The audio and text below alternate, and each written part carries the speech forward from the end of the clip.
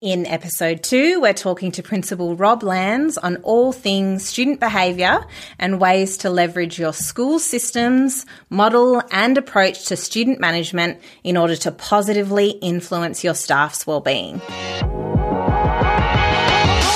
Welcome to Well-Led Schools with Adrienne Hornby. On this podcast, we talk about all things staff wellbeing, school culture and leadership. Join me for incredible and rich conversations with a range of experts who will give you tips, tricks, and inspiration to best support the well-being of the staff in your school and yourself. I'm your host, Adrienne Hornby, a health and wellbeing consultant and former school leader. I partner with schools across Australia to tailor and embed staff wellbeing action plans aimed at addressing staff burnout and building positive working environments. Hi everyone, thanks so much for joining me for another episode of Well-Led Schools. In today's episode, we're talking to Principal Rob Lands, who is an expert on student management and behaviour, and of course on how to lead a school with wellbeing in mind. Before I welcome our guests, I want to talk a little bit about why it's so important to address the link between student behaviour management and our staff's wellbeing. Working in education is inarguably a stressful profession. Many schools will point their finger at the system-wide impacts like mounting workloads and lack of staff work-life balance as leading culprits, which they certainly are. But for many schools, challenging student behaviours and poor classroom and student management are some of the top reported sources of our staff's workplace stress, and they require our focused attention. Developing a systemised and well-understood school-wide approach to student and behaviour management in consultation with staff and the whole community is one of the most effective ways to support our staff and their wellbeing. And I get it.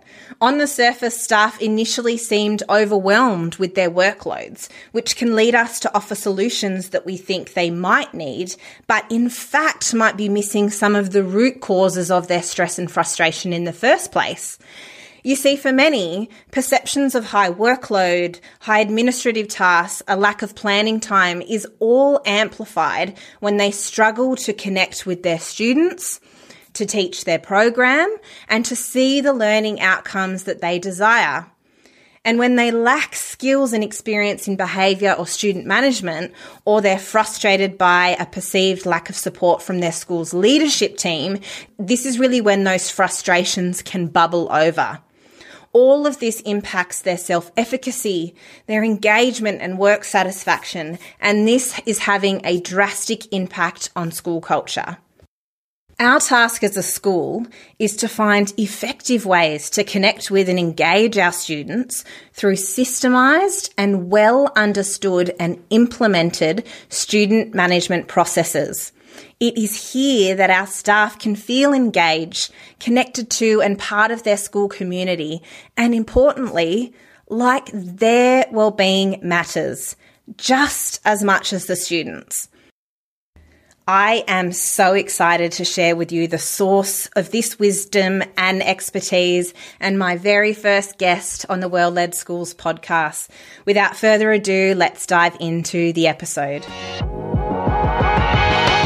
This episode is brought to you by our signature Well-Led Schools partnerships, a 12-month program that brings leaders and staff together to create a shared vision for their school and empowers them to create an action plan that leads to needle-moving changes in school culture and morale.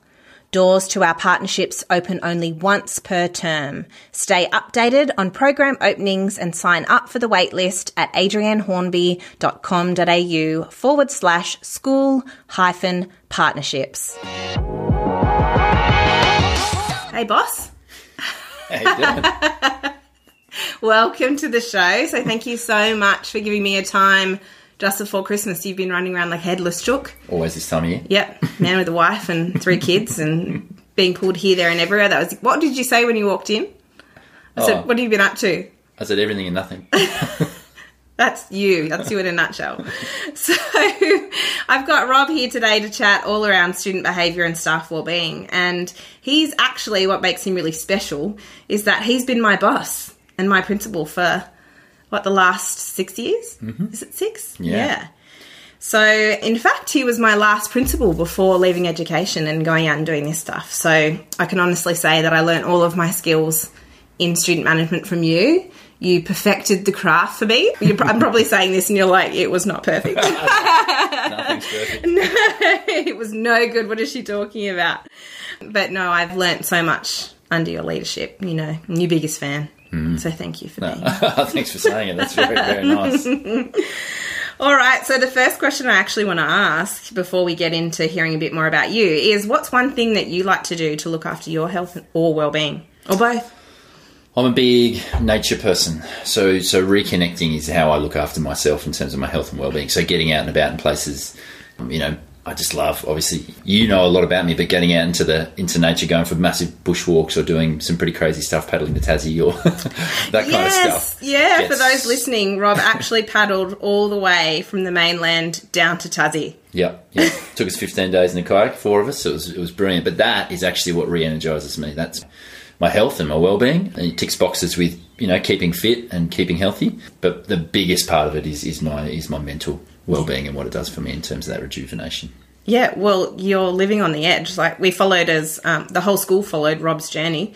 We didn't know if he was going to make the night each time, but he did. So I'm sure that it gave you clarity of the mind being out there on the water. Yeah. Oh, that's awesome. All right, so before we get into this episode and talking all about student behaviour and wellbeing and then how that impacts and flows into teacher wellbeing, I'm really keen for you to tell the listeners a little bit about who you are, what you do, and your professional background up until this point. Yeah.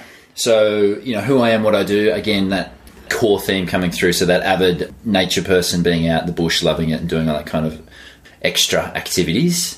And then that's what kind of funneled me into wanting to be a PE teacher from the start. So being outdoors with people and enjoying that space. And then, as things progress through uni, getting into the outdoor ed side of things. And so that was really my core starting point for being a teacher, outdoor education. And that led into a whole different realm of relationships with kids, because what I saw at school compared to what I saw when I was out in the bush with them and doing all these crazy things was two different types of kids. Yes, and it was so different. Yes. And the relationships that I made with those kids out in the bush then became the pivotal point of being able to help them in school settings, and them understanding me as a person and me understanding them in a different light. And then when things fell apart for them in that space, I still had something to connect with them, and they could always get back to me and go, actually, this guy maybe understands a little bit differently, or I can open up to this person in a different way. Yeah. And so that led into student services at school. It's fascinating. All I was thinking about when you were talking there is those times where you go on camps with kids, and some of the most challenging kids to connect with when you're away on camp, you just definitely saw a different side of them. A raw and vulnerable side, but also where they could let loose and they weren't kind of confined sometimes to that sort of in-school learning side 100%. Of things. Or for those kids that found it tricky to learn in certain ways when they're out in the bush or doing a different task, it becomes them that hits the front of the group or the spotlight, because they go, actually, I can do this. This is easy. I'm not scared of heights, or I'm not scared of whatever. Yeah. I can't do a test and I can't, write an essay, but hey, I can do this really easy. And then kids are looking up to them for once. So it can just completely change that, I guess, you don't want to say pecking order, but that's what happens. And what about the flip side of the kids who normally do really well in an academic construct, Exactly. and then they go into that space, and then for once they're challenged there, and they learn something about themselves. Yep, so they're used to being on top and everyone looking up to them, and all of a sudden they're depending on someone else because they're either scared or they're not sure or they don't know how to do it. So brilliant. Awesome place to start. Yeah. All right, so then you got into student services. So then that led me into wanting to do more for kids, and those relationship side of things led into student services, and then becoming a year coordinator, or getting into the actual level 2 in student services in a high school, and working with kids on all of these different levels and trying to understand where they come from and why they're exhibiting certain behaviours or doing certain things, and being able to understand, the history behind them and their journey that led them to that point. Yeah, so you started in, I forget all the time because we worked in a primary school together, but you started in that high school environment, and then, later on moved into primary. Exactly. Where that took me was then moving into a departmental-based sort of behaviour support person or specialist, and working across many different schools in many different portfolios. whether it be high school or college or primary. And then that led me into the, wanting to get into management in a primary school and opportunities where I took a deputy's role, then met, and then, the principalship there, which led into, changing a school, which was a really tricky social emotional sort of a space, and working with families and communities and students and staff to change what it was in that space. Rewinding a little bit, your role in the department as you sort of traversed around the schools to support them, what did that involve? So that was almost in the context of, like a contractor that would go in and work with staff at different schools. So I was that specialty person who would come in and do observations of the students, of the staff, hear all the background story and try and put together a picture as to why students were doing what they were doing and what the school and the staff there could then do to meet those needs. Yeah, so some of the more sort of Tier 3 students. Definitely Tier 3 students, so, the higher end, but also looking across groups, working with groups that might be, tracking a little bit tricky. So I remember working, I probably shouldn't say names, but in a primary school where their leadership cohort was really starting to go off the rails and there was all this infighting happening and nasty sort of business. And so I remember doing, circle times with the whole of Year 6 and interviewing 2 to 3 classes of Year 6 students and then getting them all together in a big circle time and unpacking what was happening and why it was happening and how it made people feel and all this backflow. And so the principal at that school that I was working with, said that changed the whole feeling and vibe of the school, of what students were doing. Well, it's holistic, right? It's getting everybody involved to solve the problem rather than just putting together a plan for one student. It's how do we involve everybody in the school community, not to isolate the one child, but to work together and create that positive environment where it's more inviting for them to come in and be able to learn and feel connected. And what you do for one student, you can do for every student as well. It's not this singular thing. And you're absolutely right. We have to get away from, singling out students. And we need to get into what's, identified as the better practice across bigger cohorts so that it's applicable to everybody. Right. All right. So we moved from the department then into a deputy principal role. And now out there as a principal. There as a principal.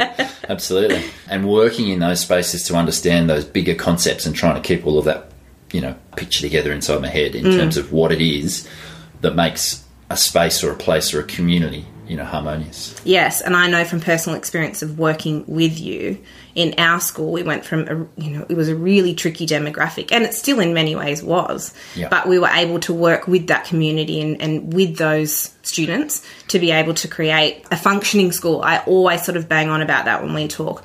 It was a functioning school in the sense that it was a place where you felt safe to come and learn, and it wasn't always that way. A really different reputation, and it just changed so much over your leadership and then our former leader as well. That's right. It's about understanding what the options are and being able to have those options available to you. Because, a school or a good community that has, good behaviour protocols, it doesn't mean behaviour disappears. It just means that you have a good system and people understand it in regards to what to do when something happens and how to go about it. Yeah, and the thing is that student behaviour and student wellbeing is a growing challenge for many schools, and particularly after the pandemic. A lot of the time, student wellbeing and behaviour and our ability to manage them in the classroom is so tied to their feeling of connectedness and belonging. And really the pandemic kind of shattered that, particularly for a few different states across Australia. So I'm thinking Victoria, they had such long periods of lockdown. Yeah. New South Wales, definitely. But, even over in WA, where people weren't able to see their family or connect with family in other states, it had such a drastic impact. And those social ties are so important. And just knowing the norms of school, that was really dysregulated. And, the work that I do with schools is running the anonymous staff wellbeing surveys to pinpoint not only how staff are faring in terms of wellbeing, burnout risk, and then the overall school's approach to culture, but also asking them about what their leading stresses are. And when I'm looking at the national averages, we've got about 43% of staff are reporting managing challenging student behaviours as a top stressor. And in some schools, it's up to 65% of respondents are reporting that as an issue. So we think so often, it's, work-life balance and it's workload, which it is. But in fact, oftentimes staff perceive their workload is higher when they're struggling to manage student behaviours or to be able to connect with the students in their classroom. So what are your observations about the current situation experienced by schools when it comes to student behaviour and wellbeing? And what do you think might be leading to any of those challenges faced? Look, it's such a big question, and if we could nail that answer every time, then we'd be well ahead of what we, knowing what we needed to do. So, you touch on the pandemic and how significant that is, and I don't think we'll feel the full effects of that significance of that impact until maybe another couple of years down the track or even, in the next decade of time. But before that, I always talk to my staff around what was happening across society as a reflection of what's then happening in schools, because, schools are those little microclimates of emotions that come from that bigger world space. And you have that ability in a school to then try to control or adapt that environment, but it's massively impacted on what's happening or what's coming from society. So for me, it was the expanding growth of society and the population, and then the exponential sort of impact that comes from that. So whether it would be, poverty, whether it would be, access to good food or, essential needs and resources, but the experience that comes from those families. And then as the modern world increases and we seem to get faster in things, that has an impact on those people that are, let's say, low money earners, or generationally, let's say they're in housing or something. And so we, experienced a lot of families like that in the space or in the community that we were at. The tricky thing that comes from that, though, is the complexity. So we see an increasing number of kids with ADHD. We see an increasing number of kids with autism. And so what then happens in a classroom space for a teacher is we're not just dealing with, the one or the two. We're dealing with, a number of kids in a classroom. And so skill sets there to manage those, what I call that expanding dynamic or society's dynamic in a classroom, it is what we're asking teachers to manage. Yeah, and be able to pick up super quickly. Yep. And then you think now in a pandemic time where there is no time to do any professional learning and no one to cover you to go and do it. Right. We're actually not developing the skills to be able to handle those complex needs and growing complex needs of students in the class. And we talk about, communication is a massive point that, we'll talk a lot about through the behaviour side of things, but we're asking kids to come into a school and be, or expecting them to be, really good at communicating how they're feeling or their emotions, or, whereas at home, we have no idea what their type of communication is or how they deal with trauma or problems or whatever. Like if their, go-to at home is to everyone be quiet and go to your rooms and never talk about it, imagine what they do in the classroom, and then they're expecting them to do something different. So what they experience in that life can be vastly different to what we want them to do in a classroom setting. And so understanding and tapping into every single individual in that room so that they're feeling comfortable or that they're able to, be calm to be able to get the best result out of them is one of the hardest things that we can ever try and do. So to come back to what you're saying, that those challenges are, part of what we're seeing across a changing society. And what I was thinking about too is like that lack of community connection anymore and family networks. Like that is so important for our well-being and our understanding of social norms and that web of people to support us. Yeah, yeah. Whereas nowadays it's almost like we're more disconnected, or it doesn't matter if someone's dysfunctional in a public space, we put our heads down and walk past, rather than a community, like you said, would maybe get around and fix that up or help out or make sure there wasn't, back in the days when we lived in tribes and everyone did whatever, then everyone was there to help each other and we had a job to share. So that's interesting. From a school point of view then, so we're looking really at like a societal issue and even sometimes things that extend from the family home. But from a school point of view, so we can sort of think about the things that are more in our control, what do you think might be leading to any challenges faced in that setting? Yeah, in a school setting. Yeah. And challenges, behaviours that are derived from that. I think and I'd reflect back on my own personal experiences on some of this, it's feeling like you don't connect to the space that you're in. And so if you're not connecting to that school or that environment, then you're less willing to lower those defences or lower those guards to enable that to happen. So schools that are able to provide environments that make people feel calm and welcome is the key. Because and that loyalty too. Yeah, loyalty, all those kind of things. If they care about where they are, then they're going to care about what they do. And that's the basic functionality of a school. Yeah. Is, outside of ourself, that next factor that influences our well-being is our connection to others. And those who lead our school in particular, we need to feel connected to them. We need to feel that loyalty, like we're being cared for and supported in that space. 100%. 100%. It's the most important thing in terms of, understanding relationships and working with students to foster that environment of safety, because once you get kids feeling safe, once you have leaders that understand what it takes to, build those bridges and make those connections, then you're going to start, building absolutely everything else from that. All of those things will grow from those strong relationship foundations. Yeah. Hi there. I wanted to take a quick break from the show to chat to you about our anonymous staff wellbeing surveys. You see, you can't rely on what you think you know about your staff's wellbeing.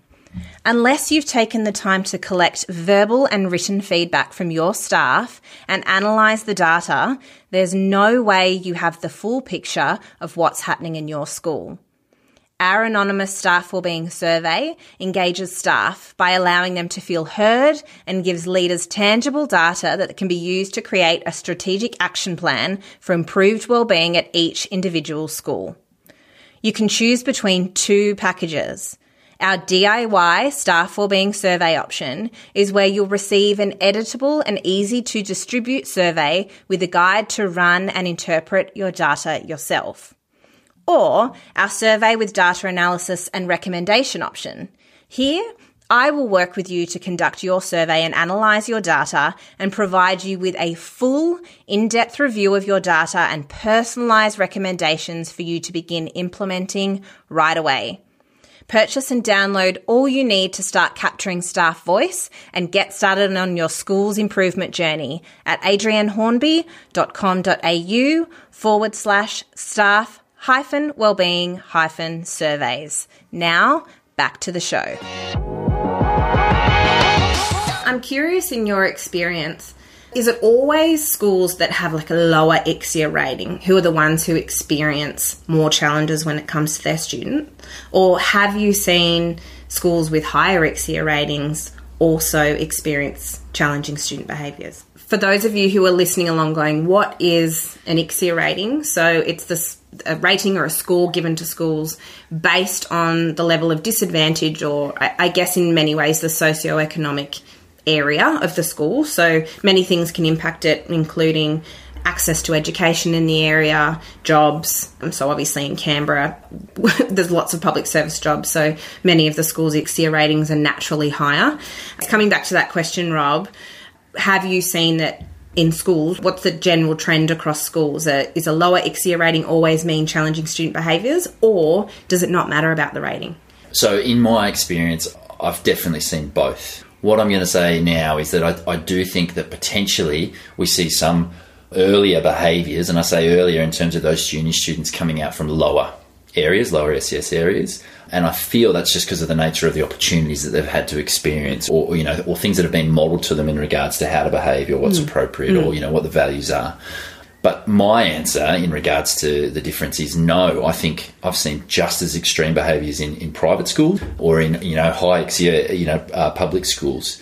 And I think we were sort of chatting about is in regards to what you can do with those students and those behaviours. And I feel that once you work with those students from some of the lower SES areas, it can actually gain more benefit or more progress in some of the things that you do with them, because you're giving them opportunities and you're showing them how to understand or interpret elements of life or learning, and then those opportunities and those doorways open for them, and then that barrier's gone. They're moving forward in a journey of like exciting, and I'm learning stuff and I'm doing things. And I can be successful. Exactly. Those opportunities. Whereas in the other sort of space, it's almost like the behaviour's almost, they've been given those opportunities, but they're choosing to move away from them. And it could be a bunch of other reasons as well.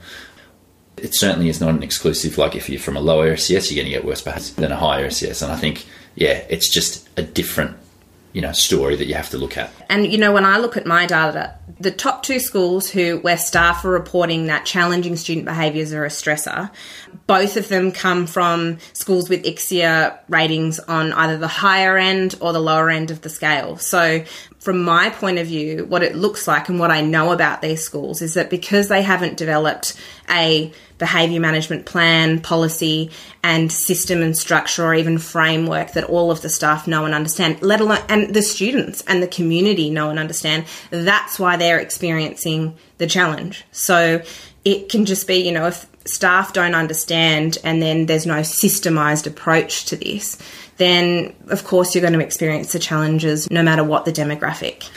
I think you've hit the nail on the head there. Like if you could imagine if there was such a thing as the worst school ever, you could have a teacher running the best class with those kids and they could be getting, the best benefits and the most amazing learning ever, even though it was classified as the worst school. And you could flip it over on its head on the other way. The best school, you could have, the worst class of kids achieving stuff because, and I'm going to say here, it's because of the connection to the staff member. The staff member is able to work with those individuals in that room and get the best out of them, then, the behaviours are going to go away. But if it's the opposite, and I've seen many, many good kids get into a classroom where they lose connection with that pivotal person, and the teacher is the pivotal person in that space. There's just no denying it.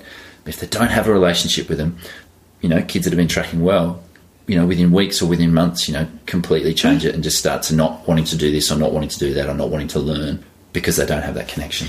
So what are some common mistakes that you see with schools, leaders and staff when it comes to the management of student behaviour and their wellbeing?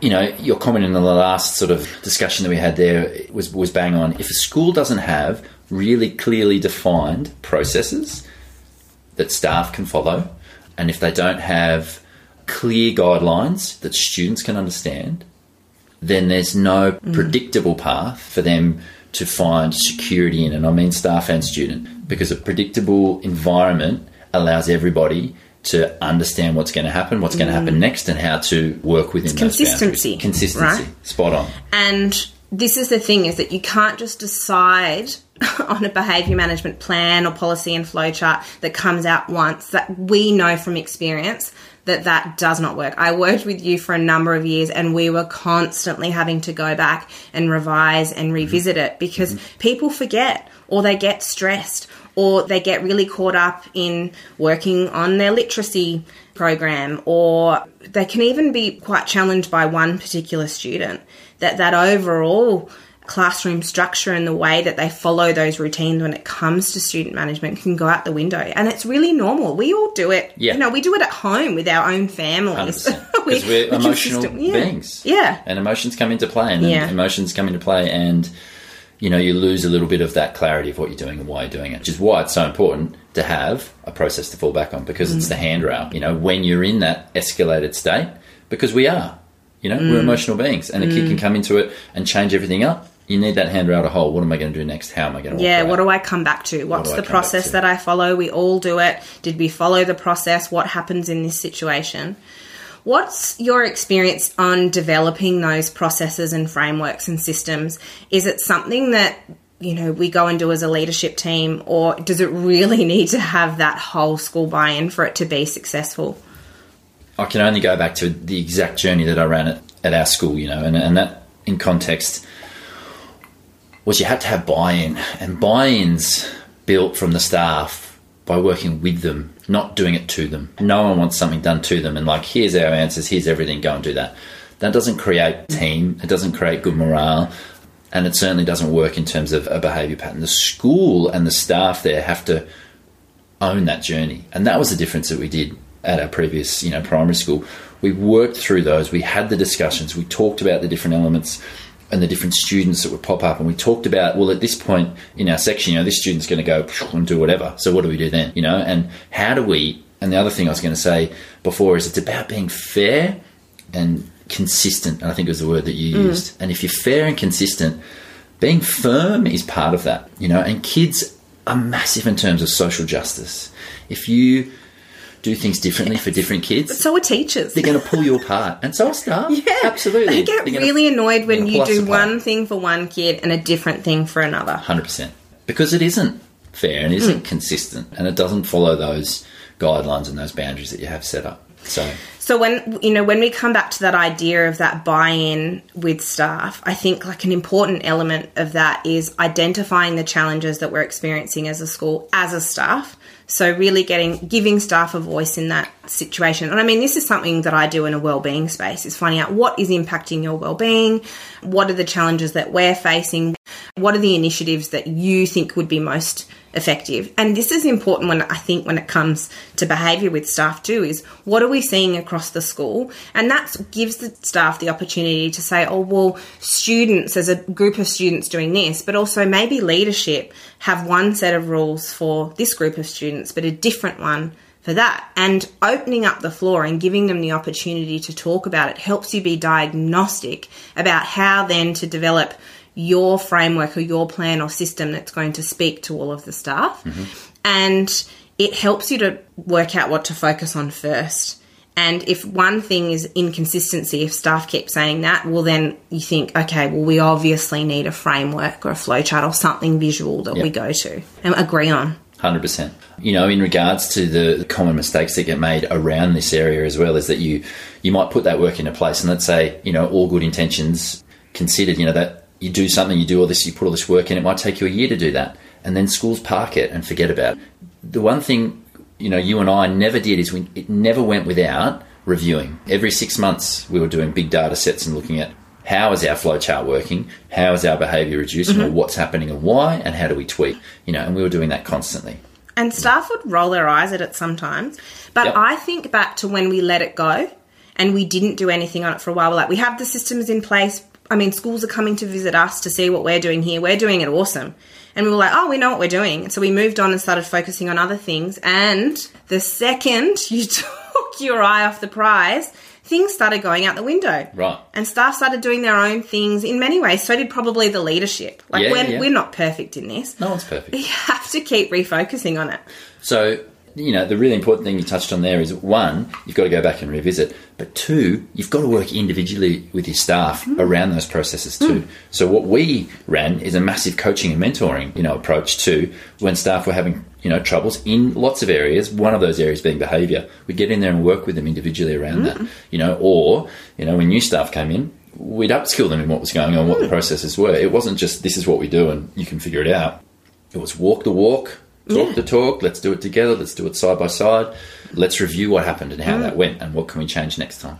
Yeah, and that's the tricky thing about student management. I think that I was able to hone in on my skills being as part of the leadership team. So being off class and watching other leaders and how they manage students with complex behaviours, you pick up on things because you're watching that all the time. But staff in their classrooms are only in there usually on their own. They're not able to watch the practice of others who are really good at building relationships or following processes or implementing positive behaviours for learning with their classroom. And this is the thing. And so I think as leaders, in many ways, we sort of fast track our ability to develop our skills. Not always, but definitely in my experience. But that coaching and mentoring element in terms of peer feedback and learning walks is critical for staff to be able to learn off one another and really work out better ways to be able to connect with and redirect some of their students. I mean, that's just holistic in itself, isn't it? I mean, that idea of we ask our students to do that all the time. Be open to this and do this in front of your classmates, and yet our doors are closed and none of our staff coming in when they do it. Everyone's like, kick up a tantrum because, no, I couldn't possibly do that. And I don't have time. But that's exactly what we have to do. We have to open up those doors and we have to be self-reflective and we have to review what we do and why we do it. So it sounds to me so far some of those common mistakes are not getting the buy-in and involvement from our staff to actually develop what it is that we do in terms of student management in our school. Second, it's that we're not leaning on and learning from one another and sort of engaging in that coaching and mentoring side of things. Anything else in that We're area? not keeping it on the burner for long enough, or we're not coming back to it enough. Absolutely. It's not one of those priorities that can be done and moved. It's got to constantly be part of the cycle, because I think we'll talk a little bit about it later, but it's a parallel journey. Behaviour and curriculum and learning is a parallel journey, and you've got to work on them all the time together. Well, you can't access the learning if the behaviour's not on track. Spot on. And the engagement's not there. All right, so if you could explain in a nutshell what your philosophy is on supporting student wellbeing and behaviour. So we've talked a lot about getting involvement from staff and, I already know we've talked a lot about connection here. But for those listening who are like, okay, well, behaviour is a challenge in my school and I don't even know where to start or what I should be doing, what is your philosophy there? I think to summarise it quickly would be you have a sound and understood and understandable structure that people can lean on. But then, in terms of that philosophy, you have to approach every student and every situation with an open mind and an understanding that they're an individual. And it's how do you work that individual into what's happening in that environment and in that school environment and against that, sort of behaviour process or protocol or, system that you have.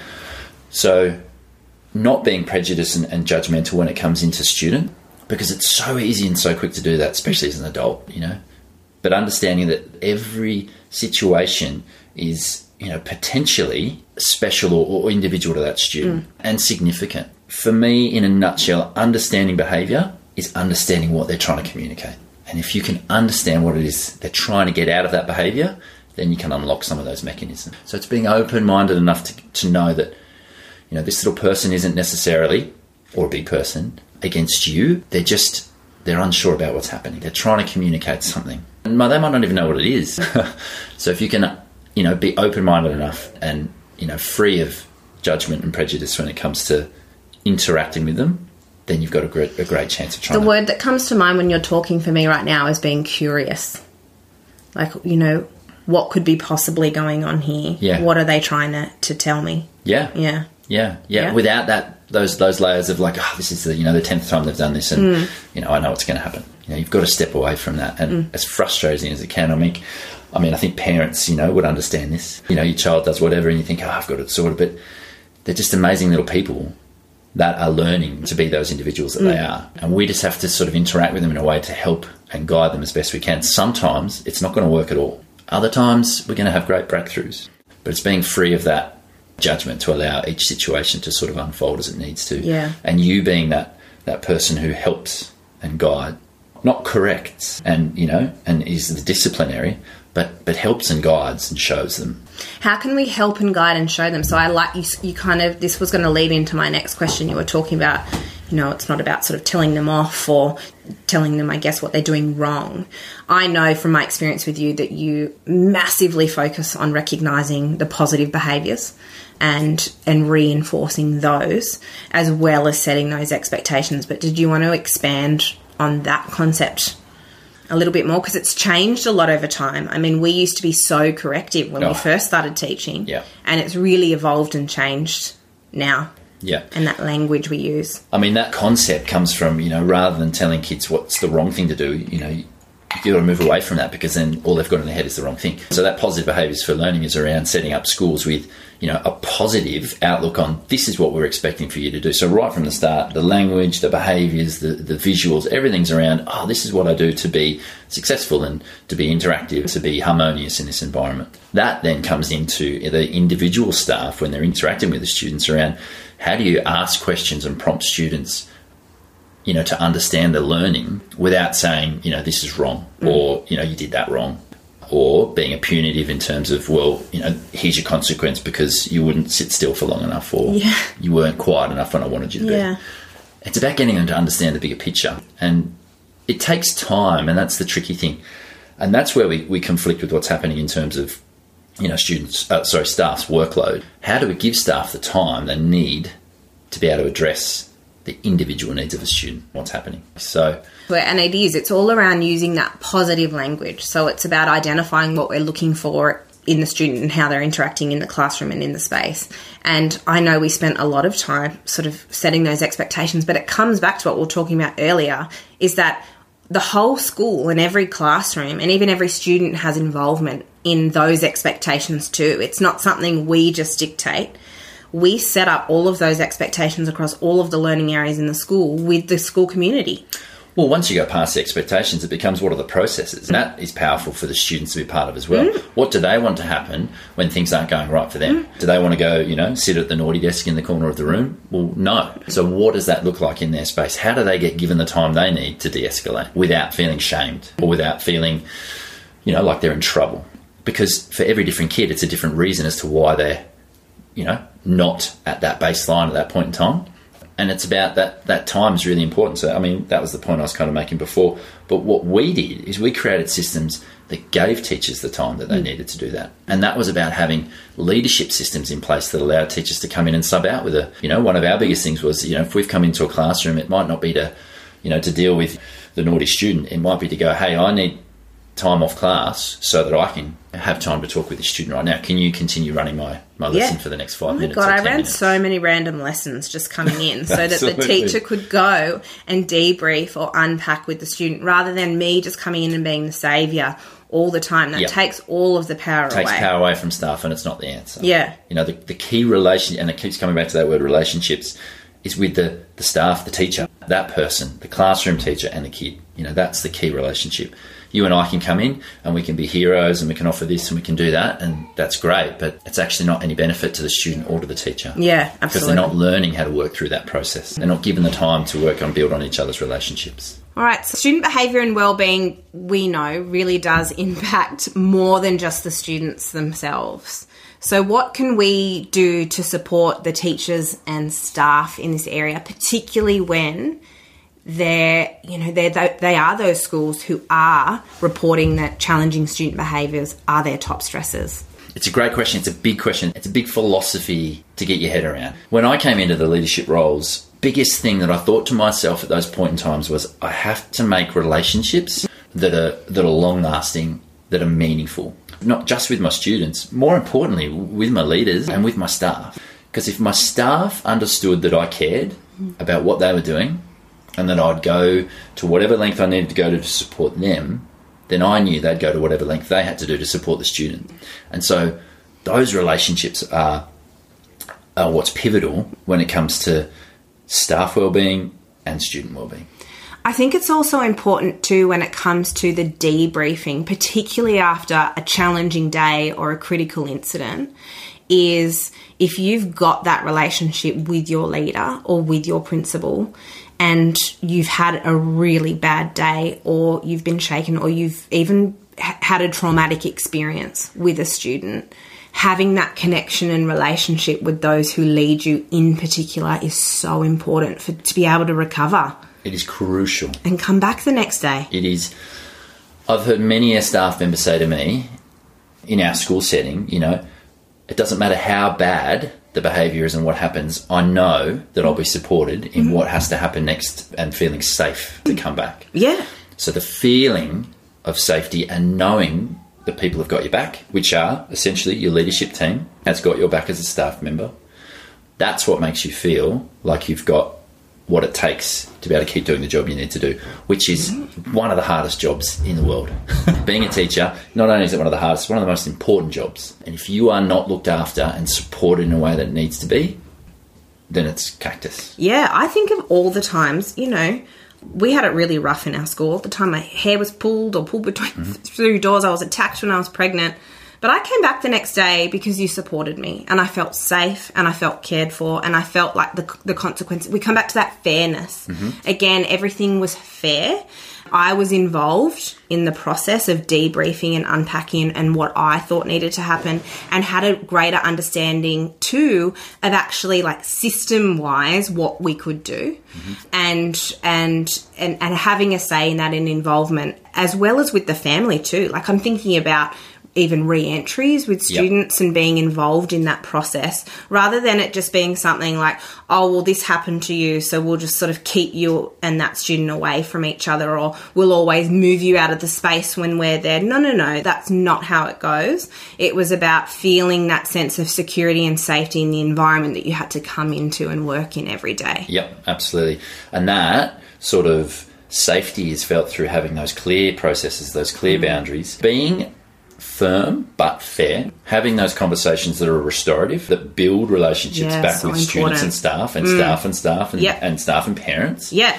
because that builds an understanding and a trust with that everyone knows that the best interest is what's at heart here. It's not that, they've done X and so, B has to happen. It's about, well, this is our process. This is what's going to be fair and firm, but we're going to be flexible in this space with you, and we're going to work in this context with you, and we're going to help, provide this extra time for you to, work on maybe elements that you don't have in terms of students, but in particularly staff as well. I remember countless times where, staff members would be, I can't believe how much time you spend in my classroom, or I can't believe, how much time you have for a conversation with a student, or, you're never in your office. And to be honest, I probably wasn't, because I was on the ground. You never answered any emails. Not during work time. Not during daylight working hours. It's because you were. We could never find you around the school. Yeah, it's true. I was out and about. But what that did is it created an environment where people knew that I was going to be there to help them. And the same thing then flowed onto my leadership team. And leaders, we had designated times where we were doing our admin, designated times where we were out on the floor, and they were clearly defined so that people knew they had time to get stuff done, but they also needed to. We really started nailing that when, a staff member would pop their head in and would be like, oh, the person actually on support is this person. And it's not because you're, sitting there on your emails, for instance. You might have been. But generally it was to free us up to be able to do those really important, culture coaching, building. mentoring. Yeah, exactly. Whatever else was going on in those thousands of things you've got to do. The one big thing I think that sort of comes through in that involvement that you give staff and that understanding and that safety is all around communication. And so often behaviours and, particularly I'm thinking even of critical incidences, or when a leader comes down to respond and then they deal with the issue, which is great because then it gives the teachers the ability to carry on with their learning program. So we sort of really worked that out. As much as possible, we would come in and allow them to step out with the student, but sometimes that wasn't possible, nor was it the situation. But it was all around the communication after the fact of what's happened, where we're up to, we've called the school, so that the teacher was in the loop. And I'm not saying we're all perfect at it all the time, because anyone who's listening here who's a leader knows that that's so hard sometimes with everything that's popping up.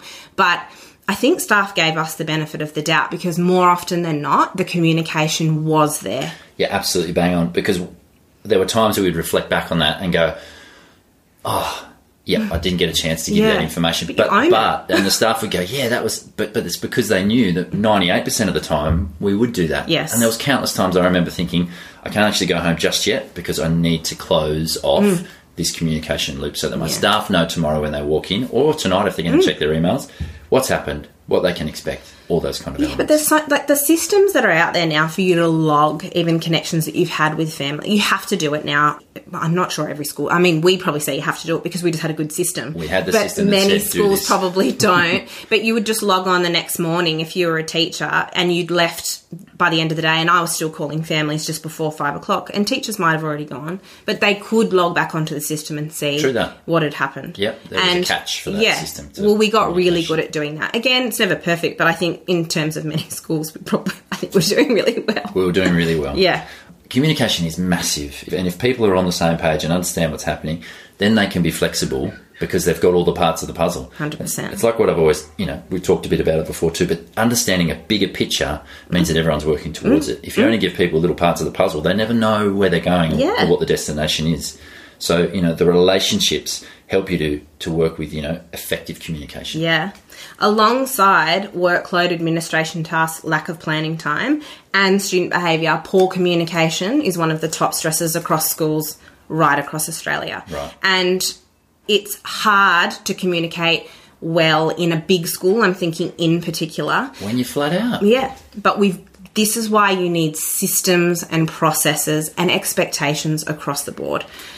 And priorities, though. Yeah. And priorities. Yeah. And so for me, the priority was, rather than doing my emails at that point in time, communicating with staff on the ground and working with them in those spaces. What would you prefer, a teacher or a principal always on the emails and getting back to you, or in your space communicating? Well, I know what I'd prefer. Yeah, absolutely. And rather than have my email, answered the very, minute or whatever it was, I'd rather have support in that space. Yeah. A relationship. You did always get back to us. You did. An understanding. Yeah, it might take some time. Yeah. But I just come and annoy you in your office. But you know what? I communicated that pretty clearly as well. I made it really clear to my staff that this is what my priorities are. If that means I don't get back to an email today or something, then that's what's going to be. That's it. But staff cut you slack because they knew. They knew, and again, you're communicating that. It's obvious you put out the expectations that not only you have on staff, but what they can have on you as well. Yep. Yeah, spot on. Love it. All right, so this podcast is aptly titled Well-Led Schools, which is a play on words to reflect those schools who lead with wellbeing in mind. What is one thing you think that schools or school leaders can do to prioritise wellbeing that would make the biggest difference in their school? I think the one thing that leaders in a school need to do to ensure that staff wellbeing is met, and if I was to have a quote or something, it would be that the core to success is the quality of the relationship. So the truth here is that the one thing they can do is to get to know their staff explicitly and work with them in a way that builds trust, it builds empathy, and shows them that, we are people, individual people that care about each other, and that together we can produce something that's amazing, for the students in this situation. Hallelujah. But that is the ticket to knowing and understanding each individual staff member's needs and requirements for their health and wellbeing. If you know and understand them, it's more than just putting out a spread of biscuits. If you know that Susie down in kindergarten is having a really rough trot at home or not sleeping well because her kids are up all night, you've got, first of all, that connection. You have, that sort of to talk about, give advice if you have any. Help, I need some of that. And be able to understand them and that they feel like they can be vulnerable and exactly what support that they may or may not need, or just cutting them a little bit of slack. Yeah. So important. Learning to be a good listener was one of the biggest skills I did as a leader. Learning to listen, truly listen, so that then I could understand every individual person. Because it's great to have a calendar that says, on Friday afternoon in week 3, we're going to get together and do lawn bowls, or that's probably extravagant. It might be that we're just going to have a spread after work, or we're going to do, there might be really easy and unfortunately, I'm going to say tokenistic things that we can do for wellbeing. But unless you're part of it, and unless you're listening to it, and unless you're contributing to it, you're not actually making a difference to wellbeing. Yeah. You've got to be on the ground. You've got to be there with the staff, and you've got to know them and what they need. 100%. One of the first things on my to-do list of a day before I had a child and therefore no longer got to work on time, but when I did used to get to work super early, was I would be down in classrooms talking to my team. Yep. As people, not just always as teachers, but as people. How was your weekend? What was going on? Yeah. Making connections. Yeah, sensing if they were feeling anxious about their day or overwhelmed, and then therefore how can I help and support you? Do I need to pop back in if they're a bit worried about a student? It takes time out of your day and the things that you feel like you need to get done, but it yields the most results, doesn't it? Absolutely does. It is the core. All right, my last question is that if there was a meme going around, I love it, particularly on LinkedIn and social media, resharing a meme that has a bit of a quote from thought leaders in terms of well-being and leadership. But if there was a meme doing the rounds from you about health, well-being or leadership, what would it say? Yeah, the key to great success is great relationships. Yes. Rob Lands. We'll make it. We'll start circulating it. All right. Well, thank you so much, Rob, for being my guest on my very first episode with somebody else on Well-Led Schools. Love it. I'm glad it was you. Thanks for having me. And I'm sure we'll be seeing lots more of you. Can't wait. Thanks, Rob. Thank you so much for joining Rob and I for this conversation today. As always, my team has put together the show notes for this episode, complete with any information and links mentioned. These are available wherever you're listening to this podcast.